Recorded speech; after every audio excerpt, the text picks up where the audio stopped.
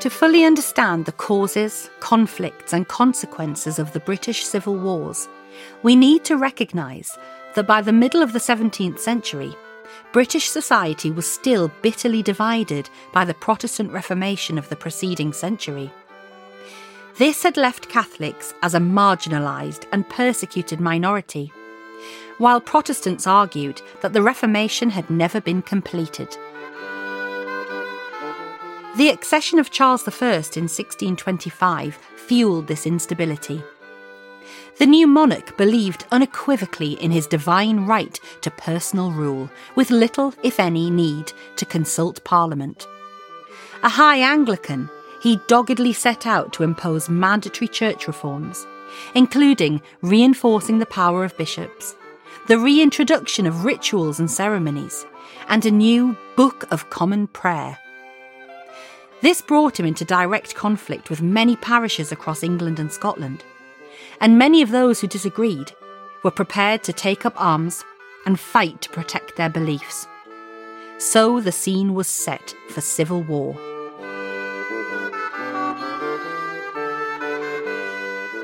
We invited the distinguished historian Anne Hughes, Emerita Professor of Early Modern History at Keele University, to help us understand the importance of religion at this time. Here she introduces her series of 3 conversations with publisher Mike Gibbs.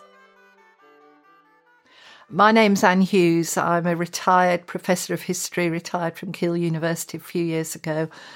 All my life, and indeed since I studied A-level, I've been interested in and latterly a specialist in the British Civil Wars of the mid-17th century, with particular interest in religious and political divisions, in gender, in print culture.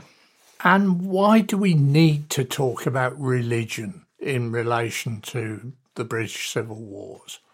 Religion was the fundamental framework within which people understood their world, understood their place in the world, their obedience to authority, their relationship with their neighbours. It was taught to everybody through national churches, and as far as we know, everyone was a believing Christian. It's a very important source of division, but the issues between royalists and parliamentarians include very important religious questions. And it's also a very important motivation, the notion that you might be fighting a godly cause, fighting for God rather than man, was one of the great motivations of taking up arms for or against the king.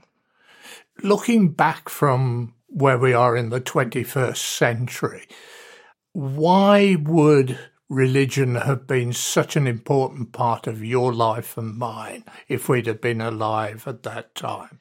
Most of us would have to attend the church every Sunday, listen to sermons, engage in some of the practices and rituals of the church. It would cover all the landmarks of our life, from birth through marriage, through death. Church was the centre of communities and centre of the rules by which people obeyed the authority and related to their neighbours. Why was Britain at this time such a hotbed, if you like, of discontent and division in terms of religion? It's what historians call a post-Reformation period. Everywhere in Europe, and particularly in the kingdoms ruled over by James I and Charles I, England, Ireland and Scotland, rulers and people are dealing with unresolved questions left by the Protestant Reformation and the challenge to a Catholic monopoly. Ireland remains largely Catholic. Scotland has a very zealous Reformation, but one that feels a bit vulnerable if kings disagree with it. England, according to some zealous Protestants, was but halfly reformed. Some people were happy with what had been done. Others believed that it needed further reformation of the remnants of what they called popery.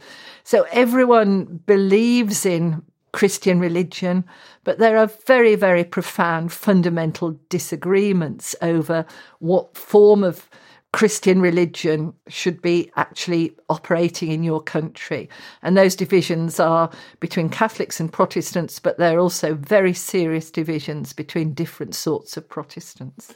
So could you sum up for us what you're going to talk about in this series of 3 programmes? Well, I've been talking about approaches to Reformation, rival accounts for the need for further Reformation, culminating in the failure of overall Reformation, and a rich ferment of religious speculation and novel religious organisation.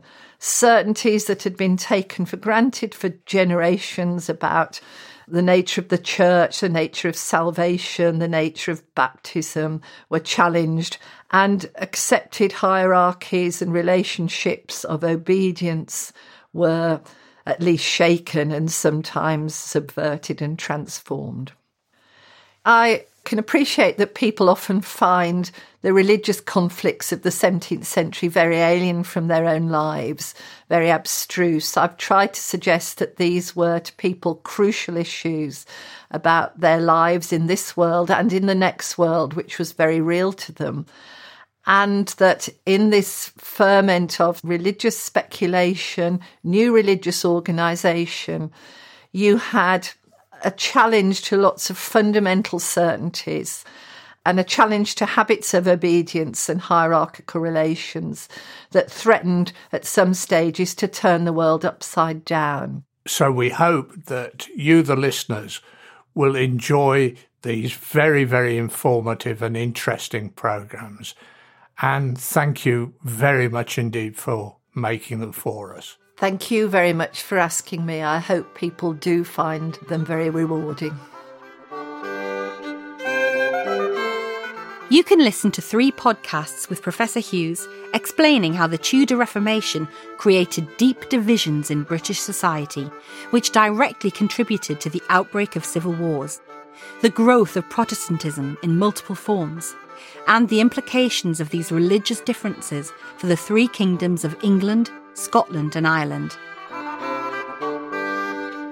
They are available at our website, worldturnedupsidedown.co.uk, or wherever you get your podcasts. And to stay up to date on all of our programmes, subscribe to our weekly newsletter, The World Turned Upside Down.